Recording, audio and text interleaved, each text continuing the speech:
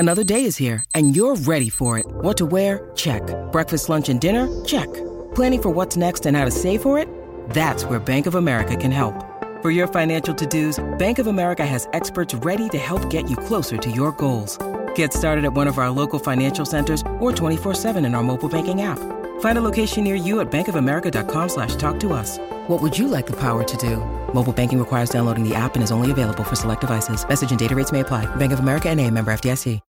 When you need mealtime inspiration, it's worth shopping Kroger, where you'll find over 30,000 mouth-watering choices that excite your inner foodie. And no matter what tasty choice you make, you'll enjoy our everyday low prices, plus extra ways to save, like digital coupons worth over $600 each week. You can also save up to $1 off per gallon at the pump with fuel points. More savings and more inspiring flavors make shopping Kroger worth it every time. Kroger, fresh for everyone. Fuel restrictions apply.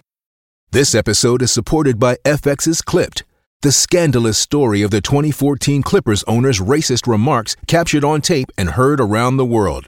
The series charts the tape's impact on a dysfunctional basketball organization striving to win against their reputation as the most cursed team in the league. Starring Lawrence Fishburne, Jackie Weaver, Cleopatra Coleman, and Ed O'Neill. FX's Clipped, streaming June 4th, only on Hulu.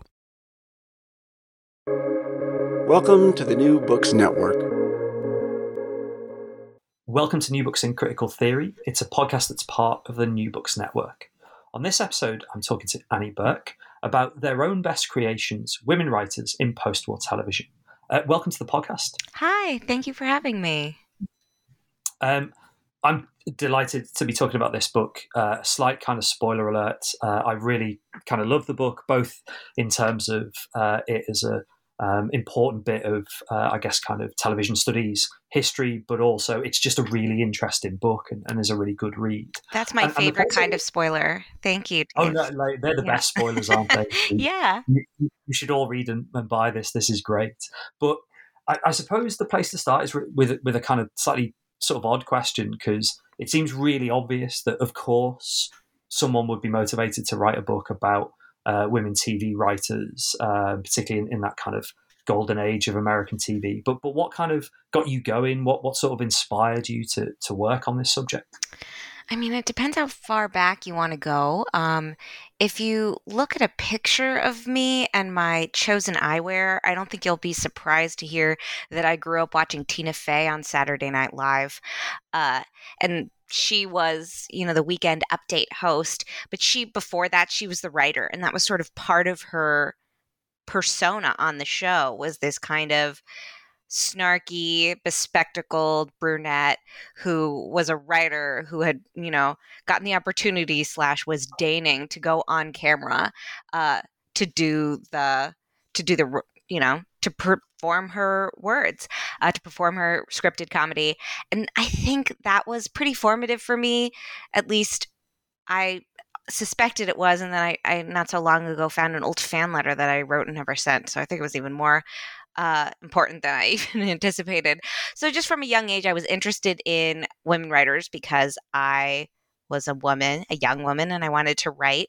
And I think that the 50s piece was also sort of from a young age, watching old TCM movies, watching classic films with my parents, with my family.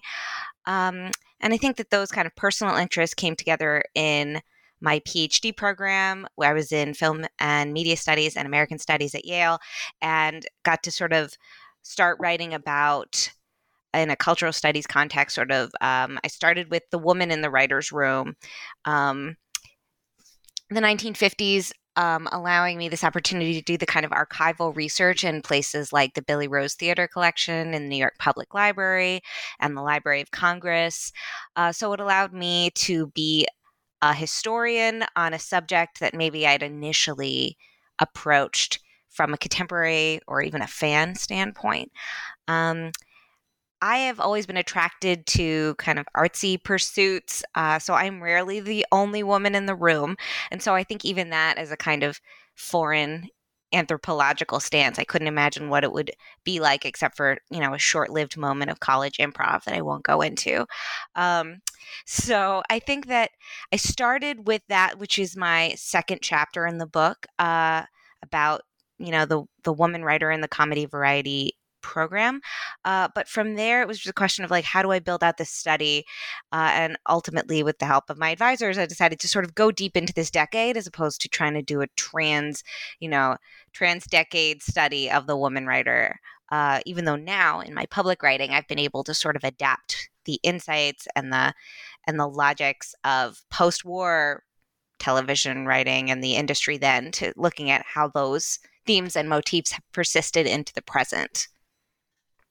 Yeah, I mean, that's one thing for a history book. It almost couldn't be any more kind of contemporary, and it speaks really directly to not just television production, but kind of media and creative production more generally. And this is despite the fact that you're writing about a period with real kind of distinctive differences, and that historical context of TV, I think, is really important. You mentioned the atmosphere of the writers' room, and I think we might spend a little bit of time on that. But before that, could you just give a flavour of sort of what?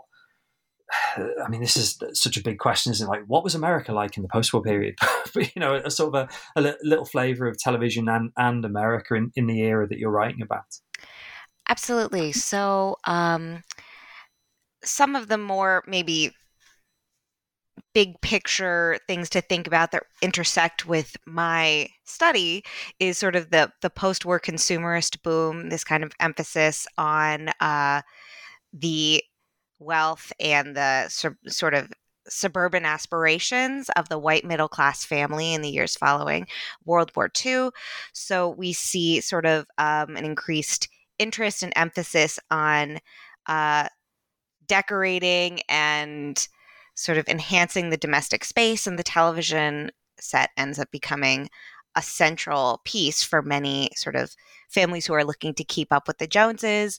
So I look at sort of the rise of the television set as becoming an increasingly important device for sort of what Anna McCarthy in her book calls the citizen machine. So what kinds of messages are coming in from the television, and who are those messages for? And then by extension, who is best positioned to deliver those messages?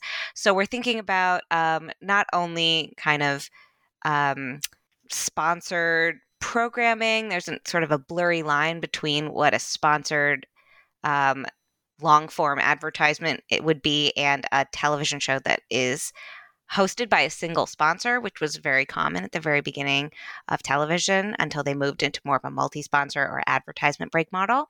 But we're also thinking about all of the related kind of industries that exist. I talk about sort of the diet industry or fashion or all of the related kinds of pressures that women were under, and that television was sort of a part of that. So when you have television kind of advertising and promoting all of these ideas, particularly trying to speak to white middle-class homemakers, the ones who are home most of the time during the day and who might be picking the television shows at night, that is where I sort of move into women writers, both who start in radio, who are working for ad agencies, who maybe began in theater reviews or like sort of, not, I would say like sort of vaudeville adjacent kinds of live entertainment, are moving into television because they are thought to be the ideal sort of way into understanding the model female viewer consumer. And they move into, it's fascinating this actually, because I was going to say a highly kind of, masculinized profession, but actually one of the things the book does is tries to kind of say, well, actually there's a bit of a history of how television almost became television. Mm-hmm. And I suppose that, the story of that is, on the one hand, the kind of story of things like the writer's room, which I suppose we're maybe familiar with, or at least, have particular visions of through in some ways kind of contemporary media representations, both 30 Rock and then, broader media representations of the period. But also you try and do it through an individual story. And Lucille Callan, I think is Callan, how you yeah. pronounce it. Her story actually is really great as a way of illustrating both the construction of television writing as a masculine activity, but also, the kind of importance of individuals who I suppose have almost been kind of forgotten or put aside as disruptors of that story. Yeah, I would say that's very much the case. Part of the arc of the book is trying to figure out how and why the television writer became a gendered profession. I would say a raced profession, but from its very beginnings, it was overwhelmingly for white writers. There was like a more robust Black radio tradition than there would be in television. There was also a more robust women's voices on radio. I would say like trump that in television.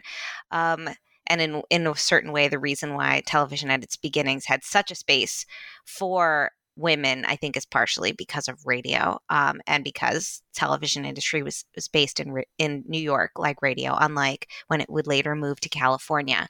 But Lucille Callan, who was the woman writer in a show called Your Show of Shows, is probably one of the lesser known Writers' Room alums of that program. The more famous ones would include Carl Reiner, who would go on to create the Dick Van Dyke Show, and Mel Brooks, of course. The star of Your Show of Shows was Sid Caesar, who I think anyone who is interested in 1950s television would certainly know him, but this was his main vehicle, though he would go on to do more shows and films.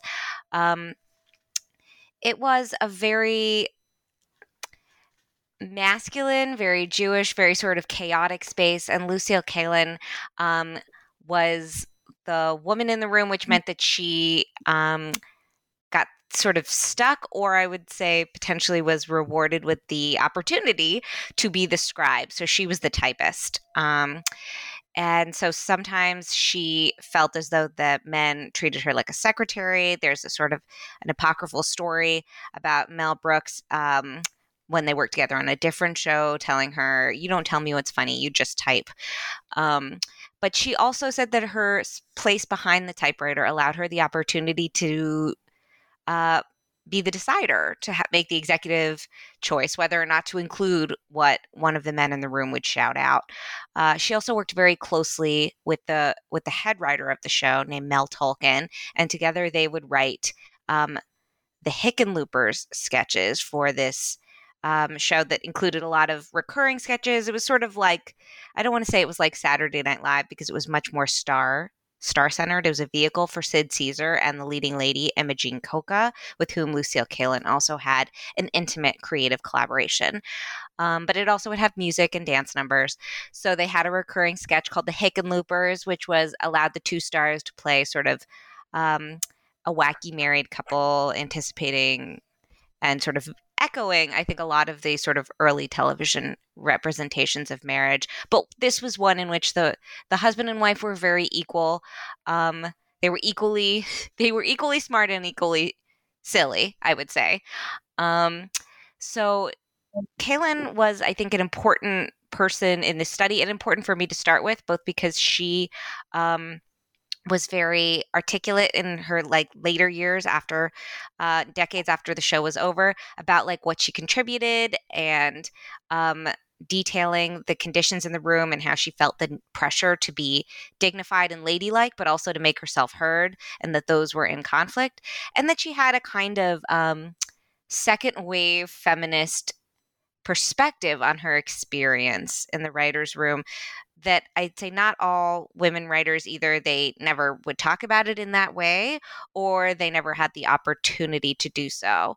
So for me, sort of in approaching her work, she did a lot of the analysis for me, because she would sort of talk about oh, we didn't have time to talk about gender in the writer's room, which doubled as the costuming room, and I had literal jock straps hanging over my head. But no, we didn't talk about gender, to answer your question. That was a kind of insight that you would come across when you would read about what she'd written about her time. I think it's important to say about her story is she's not like the only woman writer. It's not like she is, I suppose, this really sort of unique person. And one of the things that I got from the book through its use of telling various women writers' stories is the sense of actually, we've not just forgotten this history, but it's really important to see that there are different approaches and different, I guess, kind of models of being a woman writer in telly in the period. And later on in the book, you talk, I think, almost explicitly as a kind of a mode of being or a way of sort of dealing with some of those gendered tensions through this idea of a stay-at-home showrunner. So Gertrude Berg and Peg Lynch are the examples. And I was really sort of fascinated by that term, both what it means and what is a stay-at-home showrunner, but also what it tells us about working life during the period. Certainly. So I would say if your show of shows, and Lucille Callan is a more familiar television formulation, kind of like you said, sort of a similar, like The Only Woman in the Room, working on a sketch comedy show a la, 30 Rock or something. Gertrude Berg, Peg Lynch, and the stay-at-home showrunner are going to be slightly more foreign to a modern viewer, both because that exact pressure to sort of create the television space as a home doesn't exist, and the kinds of shows they were producing also don't get made anymore.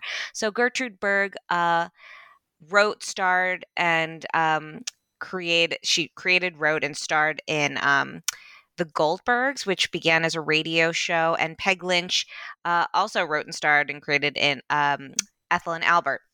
Both started as radio programs, and they both of their shows sort of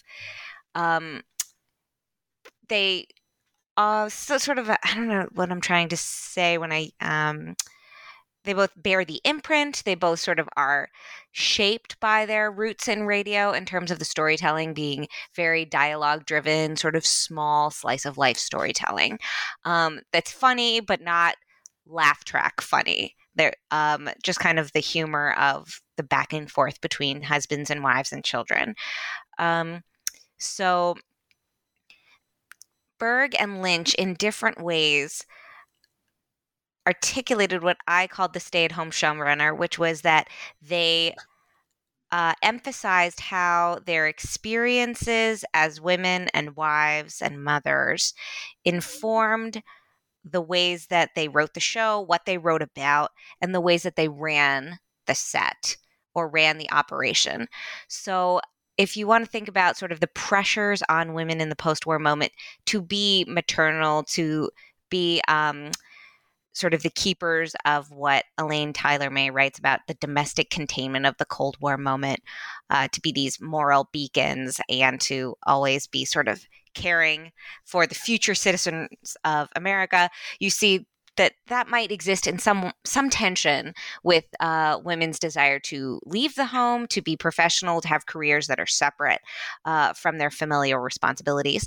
So the way to merge those is to explain what I talk about in the book is to create a scripted life, meaning both in your script and in your public persona, in your public relations, that those two are not in tension, because in fact women are the best equipped to write for television, because television comes into the home and it's about families and it's for families. And so women, wives, and mothers are the best people to write for television. You can't leave them at home. They have a responsibility. They did this in different ways. Gertrude Berg was maybe a little more heavy-handed about it, even though she had studied playwriting. At Columbia University, she would say, but my real inspiration are my neighbors and the people around me. You need a wife and a mother to write the kind of things I write. Peg Lynch would sometimes resist that because she began writing Ethel and Albert as sort of a very short form radio play before she was married. And so when people would say, how do you write about a married couple when you're not married. She would say something along the lines of, well, people write about murderers, don't they? Like she was a little bit more in tension with that. She didn't want to be associated or completely conflated with her character, Ethel. I think Gertrude Berg struggled with it. She had the additional pressure of being Jewish and having played alongside and her, on air and on screen husband was ultimately was blacklisted. And she, I think, felt the strain and the struggle of being sort of surveilled or watched. So she had sort of this additional level of conservative rhetoric around being a woman who creates a home-like space on the set and who is at heart sort of a nurturer, not too, as she's called in some coverage of her, too shrewd.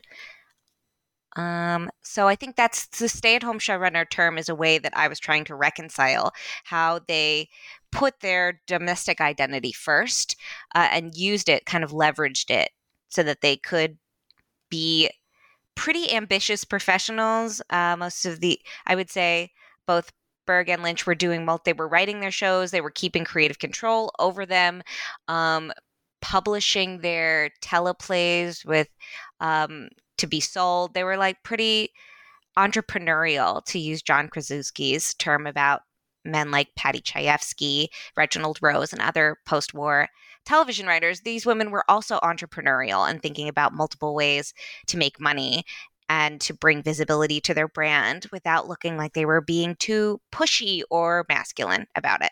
Yeah, I mean, that tension, not just the kind of gender boundaries that they were constrained by, but also the tension between the kind of public and private comes through in Erna Phillips' story, which is the kind of middle of the book. And it's interesting how these stories all take place with their kind of differences, but also their similarities in the context of a really big change in television as a kind of production system, I guess, in the kind of political economy of television, and a big geographic change.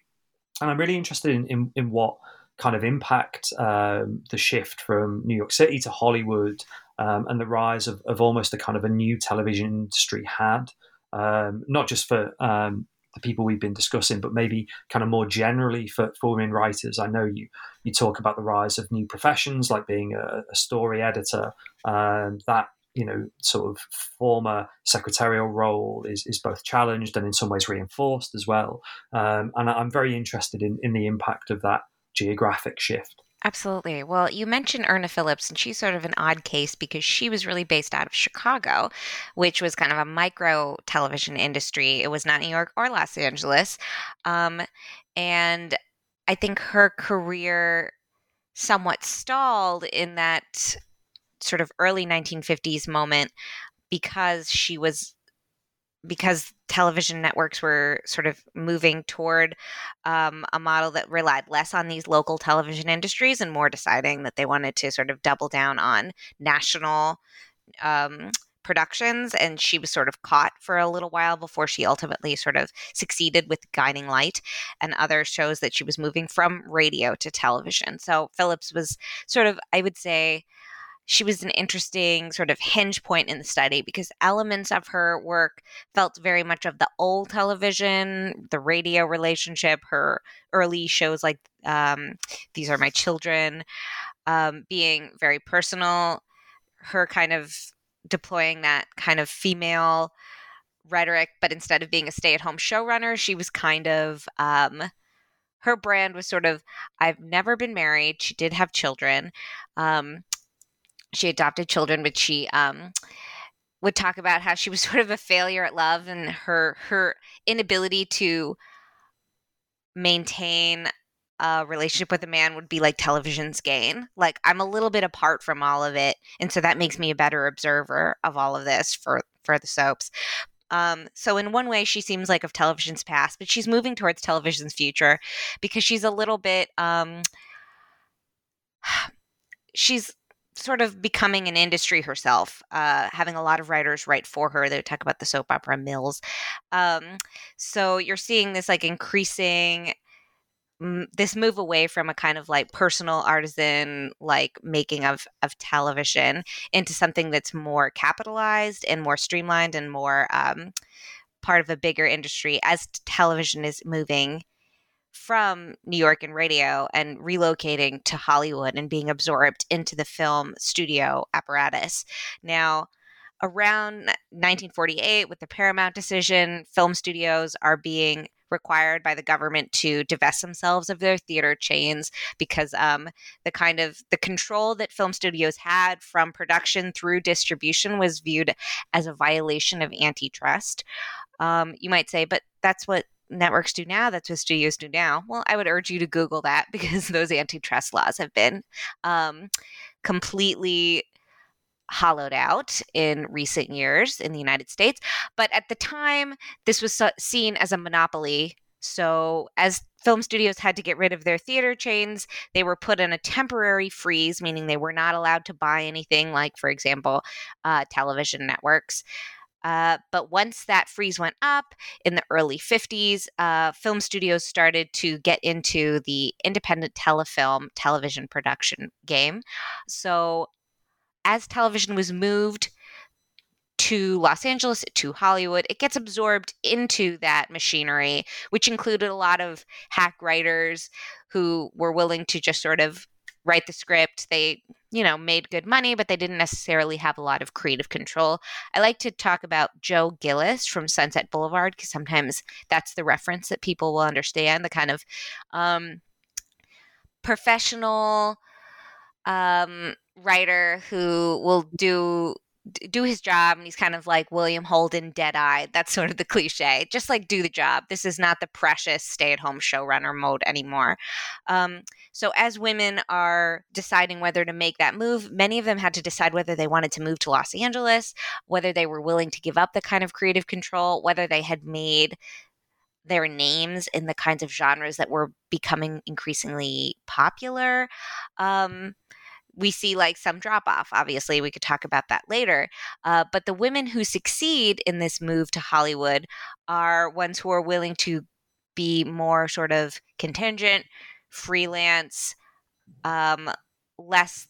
I would say the television writer as a whole becomes a less public face, and that has a disproportionate effect on the woman television writer because the publicness and the sort of the scripted lives of these women writers, that they exist for Americans at home, makes it possible for more of them to come. That kind of if you can see it, you can be it mode. So as the television writer becomes increasingly invisible, that means that the woman television writer becomes less important, less of a cultural imaginary, and potentially less of an industry fixture. So you mentioned the story editor. That's one mode of authorship that was very open to women in New York and Hollywood because it sort of married creative and emotional abilities with administrative expertise. So right now, a story editor, if you see that on a television credit crawl, if you see that someone's a story editor, it usually means that they are a staff writer on a show that got promoted. So they have additional control over what people are writing. They might help do the outlines or sort of monitor other people's scripts. But in the 1950s, a story editor is really someone who works with writers to help them develop the script, who chooses which submissions in a show like an anthology drama, like Twilight Zone or something, where every episode is different characters, different story. So it's a little bit like a development executive in American movies now. And I would say that is one of the more authorial and less visible roles in television in this moment, where there are a lot of women doing it, but you don't necessarily get credit for it, and certainly not everyone understood it as a writerly or a literary contribution, even though I make the argument that it was. Your brain needs support, and new Ollie Brainy Chews are a delightful way to take care of your cognitive health. Made with scientifically backed ingredients like Thai ginger, L-theanine, and caffeine, Brainy Chews support healthy brain function and help you find your focus, stay chill, or get energized. Be kind to your mind and get these nootropic chews at olly.com. That's OLLY.com. These statements have not been evaluated by the Food and Drug Administration. This product is not intended to diagnose, treat, cure, or prevent any disease.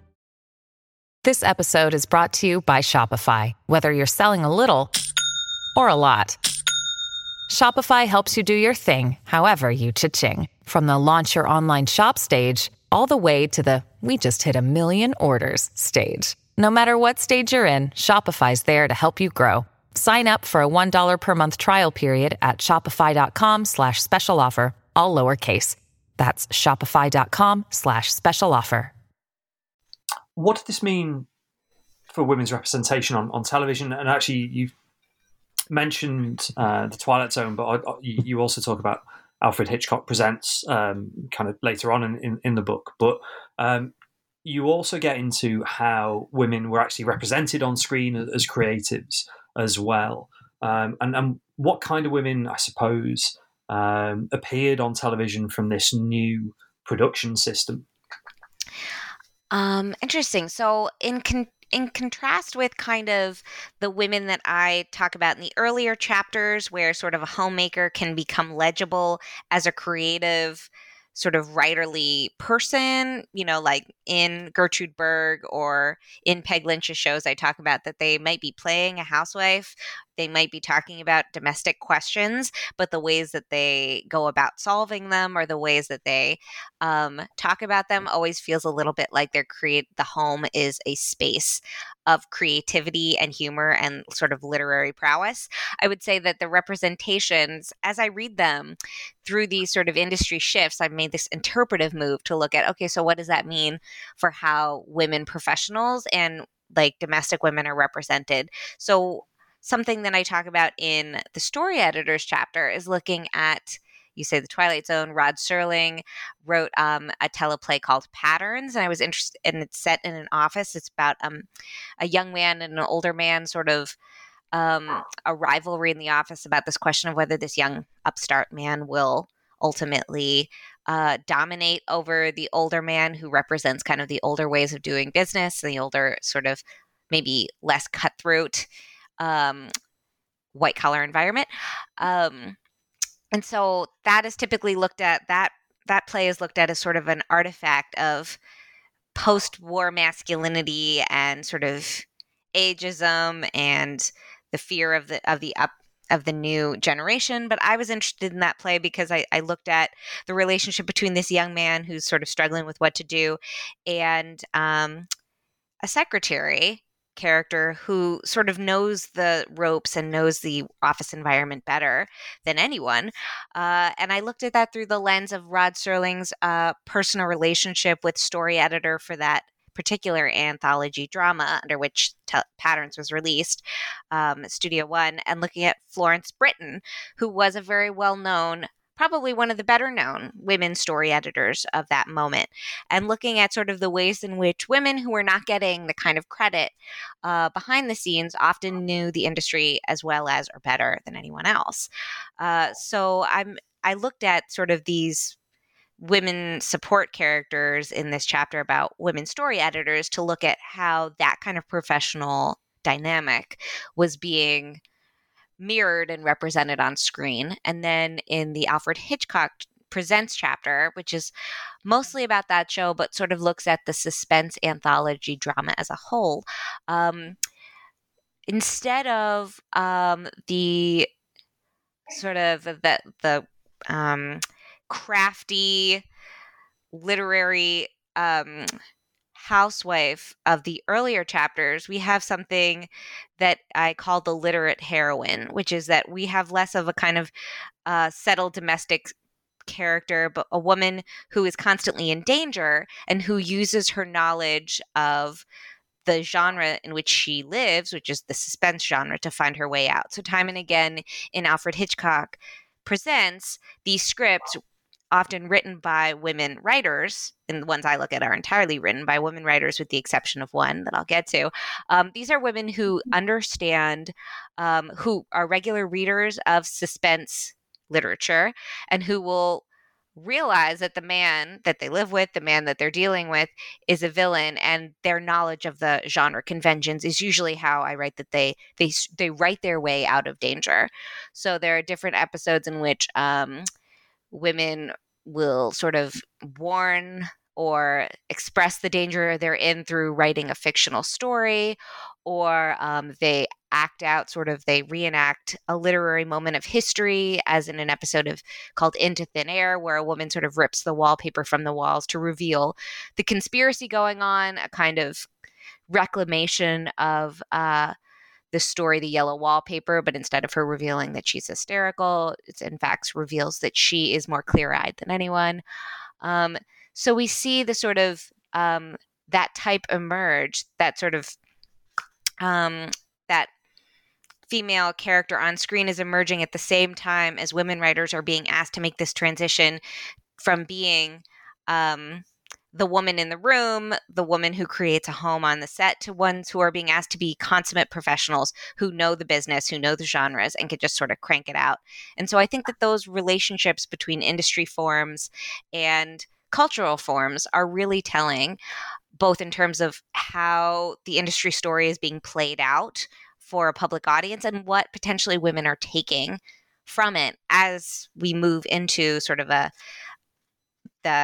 early 1960s, and we're moving into sort of the rise of second wave feminism and how television has planted the seeds for that.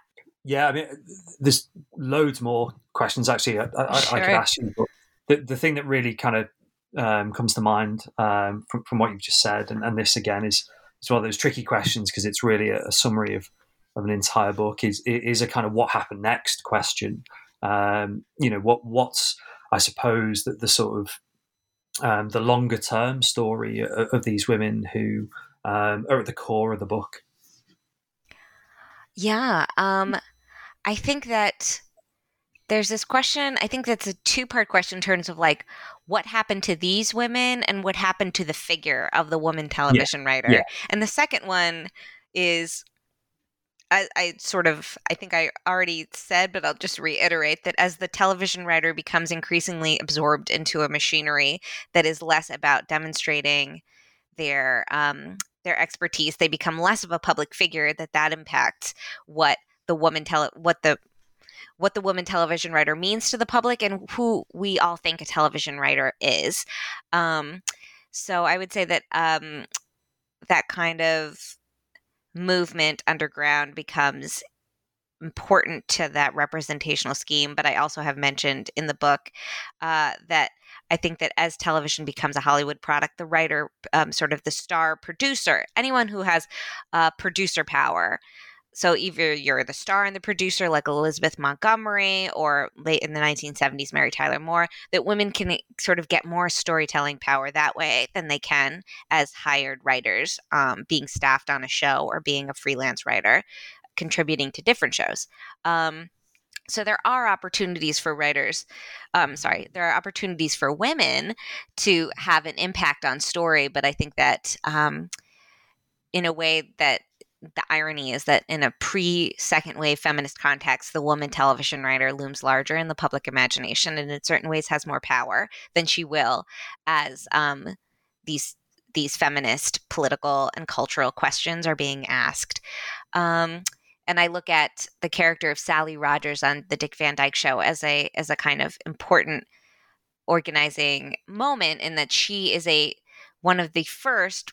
I think, I don't know, I don't want to say that she's the first, but she is probably the best known woman television writer character up to that point, based on Lucille Kalin, but more so on Selma Diamond, who wrote for the next sketch comedy show that would star Sid Caesars, called Caesar's Hour. But she is not written by women. She is a woman television writer character. It's a lot of words at once, who has been written entirely by men, sort of a men's recollection of what it was like to work with Selma Diamond, who was sort of a tomboy. She had a stand-up career and an acting career afterwards. And kind of unlike Lucille Kalin, who was very aware of being the woman in the room, Selma Diamond wanted to be one of the guys. But Sally Rogers, the character, wants to be one of the guys, but then when she's alone in the show, like she's crying with a cat on her lap, kind of spinster stereotype. So we see the kind of push and pull of like there's a certain amount of progress in that representation, but then there's also a little bit some of the edge and subversion and anti-marriage, anti-domesticity jokes that Selma Diamond was known for. They're not so present in Sally Rogers. So that's sort of what's happening to representation. That's what's happening in the industry. What happens to the people, I think, is representative of the different reasons why some women didn't continue in the industry, and they range from sort of these structural problems to just personal choices. So Lucille Kalin was tired of working, and by her own account, she was tired of being interrupted by all these men all the time. She became a very successful mystery novelist. Peg Lynch was a wife and mother who didn't want to move to Los Angeles. She went back to doing radio. Gertrude Berg, unfortunately, died in the 1960s at sort of an earlier age. Then she died prematurely, I would say. She tried to stay in television for a little while, but it seemed like a show like The Goldbergs, a kind of slice of life, ethnic family serial, was just not where television was heading. She tried to, in the last season of The Goldbergs moved from their tenement building, their apartment building, to a suburban home and retitled the show Molly. So you can sort of see the assimilation and the erasure of ethnicity happening there. But it didn't. But then the show was over and she started a new show called Mrs. G Goes to College, which was basically like if her character of Molly Goldberg went to college. So it was kind of a weird combination of teen show and the Goldbergs, and it didn't work. It didn't find an audience.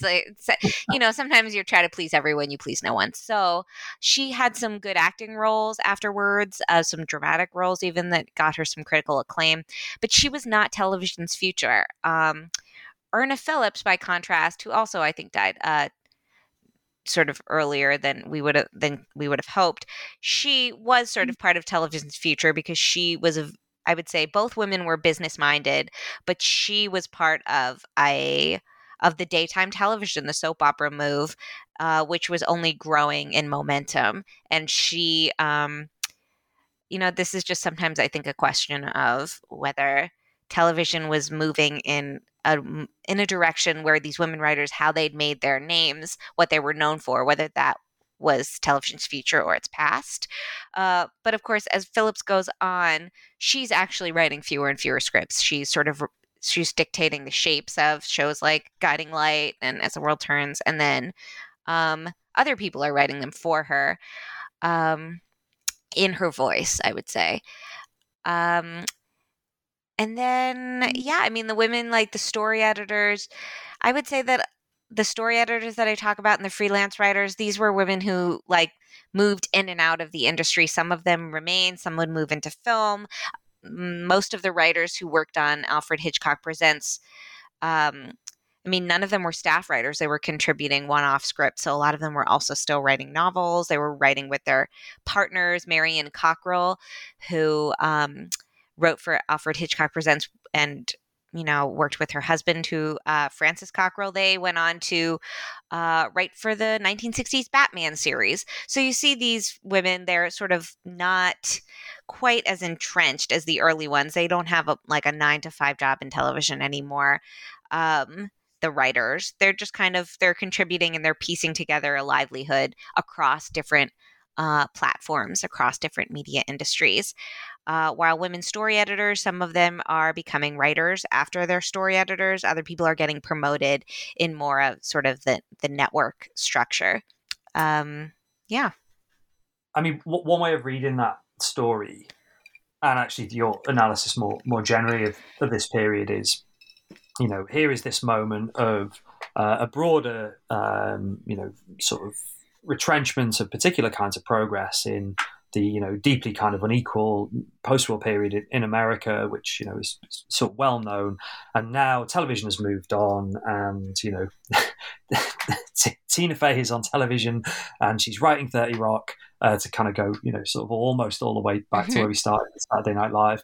And all of these, kind of problems are no longer with us. And we should be, kind of celebrating how the entertainment industry works. Now, obviously, as researchers in this field, we know that's not even close to being the case. But I'm interested in, I guess, how we might use your analysis to think about the entertainment industry today, how we might kind of head off a sort of slightly bizarre but dangerous optimistic use of your book, and how we might use the analysis to kind of carry on the struggle really for a more equal on and off screen entertainment industry. Absolutely. Well, some of the things that I cover, I talk about in my conclusion are a general encouraging people to be generally suspicious of these studies and metrics that are created. There's been really interesting scholarship generated around how do we come up with the numbers that we do about progress, and how do we measure progress in the first place? Is it the number of women who are writing for television shows that we count? Do we count the number of women, or do we measure how much control they have? How do we even measure that? And just being aware of the ways in which television networks can potentially, I don't want to say skew the numbers, but they might package their progress in ways that are misleading. I think a lot about the BoJack Horseman scene. There's a character named Diane who is invited to write for a quality drama, like a parody of a prestige quality drama. It's supposed to be a real one, but it's kind of absurd because if you've ever watched BoJack Horseman, it's like an animal-human hybrid of Hollywood called Hollywoo. So she's invited to write for this show, but then she's told that she's there to be the woman she's there to be a woman's name on the credit so that people can't accuse the show of sexism. I'm not saying that that's always what's happening on television, but that's one way in which progress can be measured that's actually misleading. And that part of what was interesting to me about looking at women in the 50s is that so many of us have a very particular understanding of what 1950s womanhood, white middle-class womanhood looked like, that everyone was home, that it was such a conservative moment, and that conservative cultural moments mean conservative institutional cultures. But that doesn't always necessarily track. You can be living in a very progressive moment in certain cultural ways, and that the institutions and the people run them can be as staunchly against progress as you can imagine. So I look at that, and I'm really interested in this idea of what you call resistant visibility. Is that the idea that women are positioned on television to try to be both somehow representative of the network that they work on, Netflix or HBO or whatever, but also to exist as a kind of figure of resistance, that I'm part of the network, and part of being part of this network is saying that I'm not part of the network, but also technically I am paid by the network.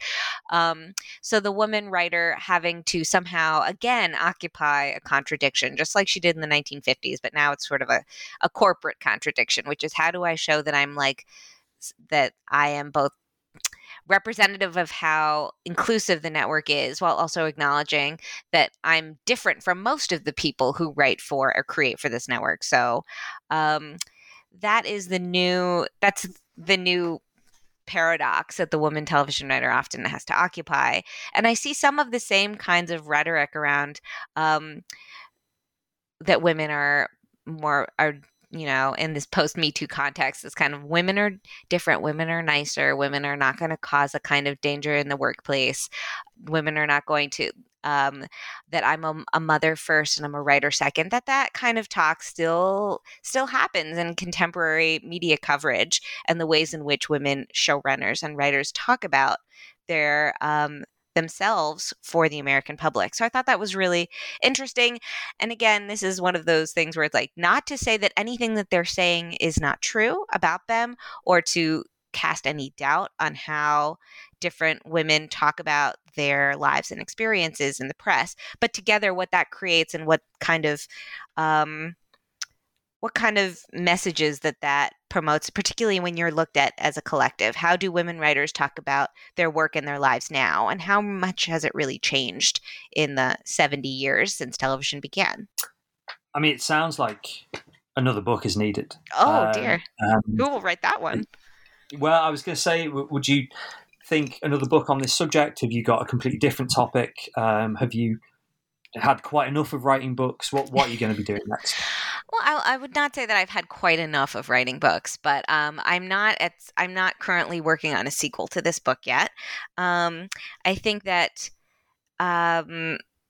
right now I would say that I'm interested in writing a lot for the public. I've been writing sort of spin-off and related materials about women in the media industries for outlets like the Washington Post and Literary Hub and the Los Angeles Review of Books, where I am the editor of the film section. So I'm continuing to do that, and I am currently completing an article manuscript about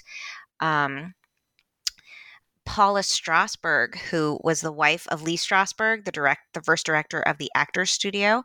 So again, I'm like many stories of women in the 50s. I somehow to be a woman trapped in the 50s again, because I find that subject really interesting. So I'm doing sort of a speculative historical account of Paula Strasberg, who was blacklisted. She was named by Elia Kazan when he gave names in the early 50s, in the early to mid 50s. And so I'm doing kind of what I'm calling a method reading of the untold story, an untellable story of Paula Strasberg. So it's a continuation in many ways of this project, in that a lot of the women writers of the 1950s are lost. So even though I focus on these women, in many ways, the reason I focus on them is because there is enough archival material to put together a story and to understand them as people and as artists. But there are so many names that I couldn't find enough of their work or enough about them to include them in the study. So I recognize that there is a story of women writing in this moment. And then I'm only telling one fraction of it. So I really hope that, however long it takes me to continue writing about this at a book length, I hope that other people will continue the journey, continue the work with me,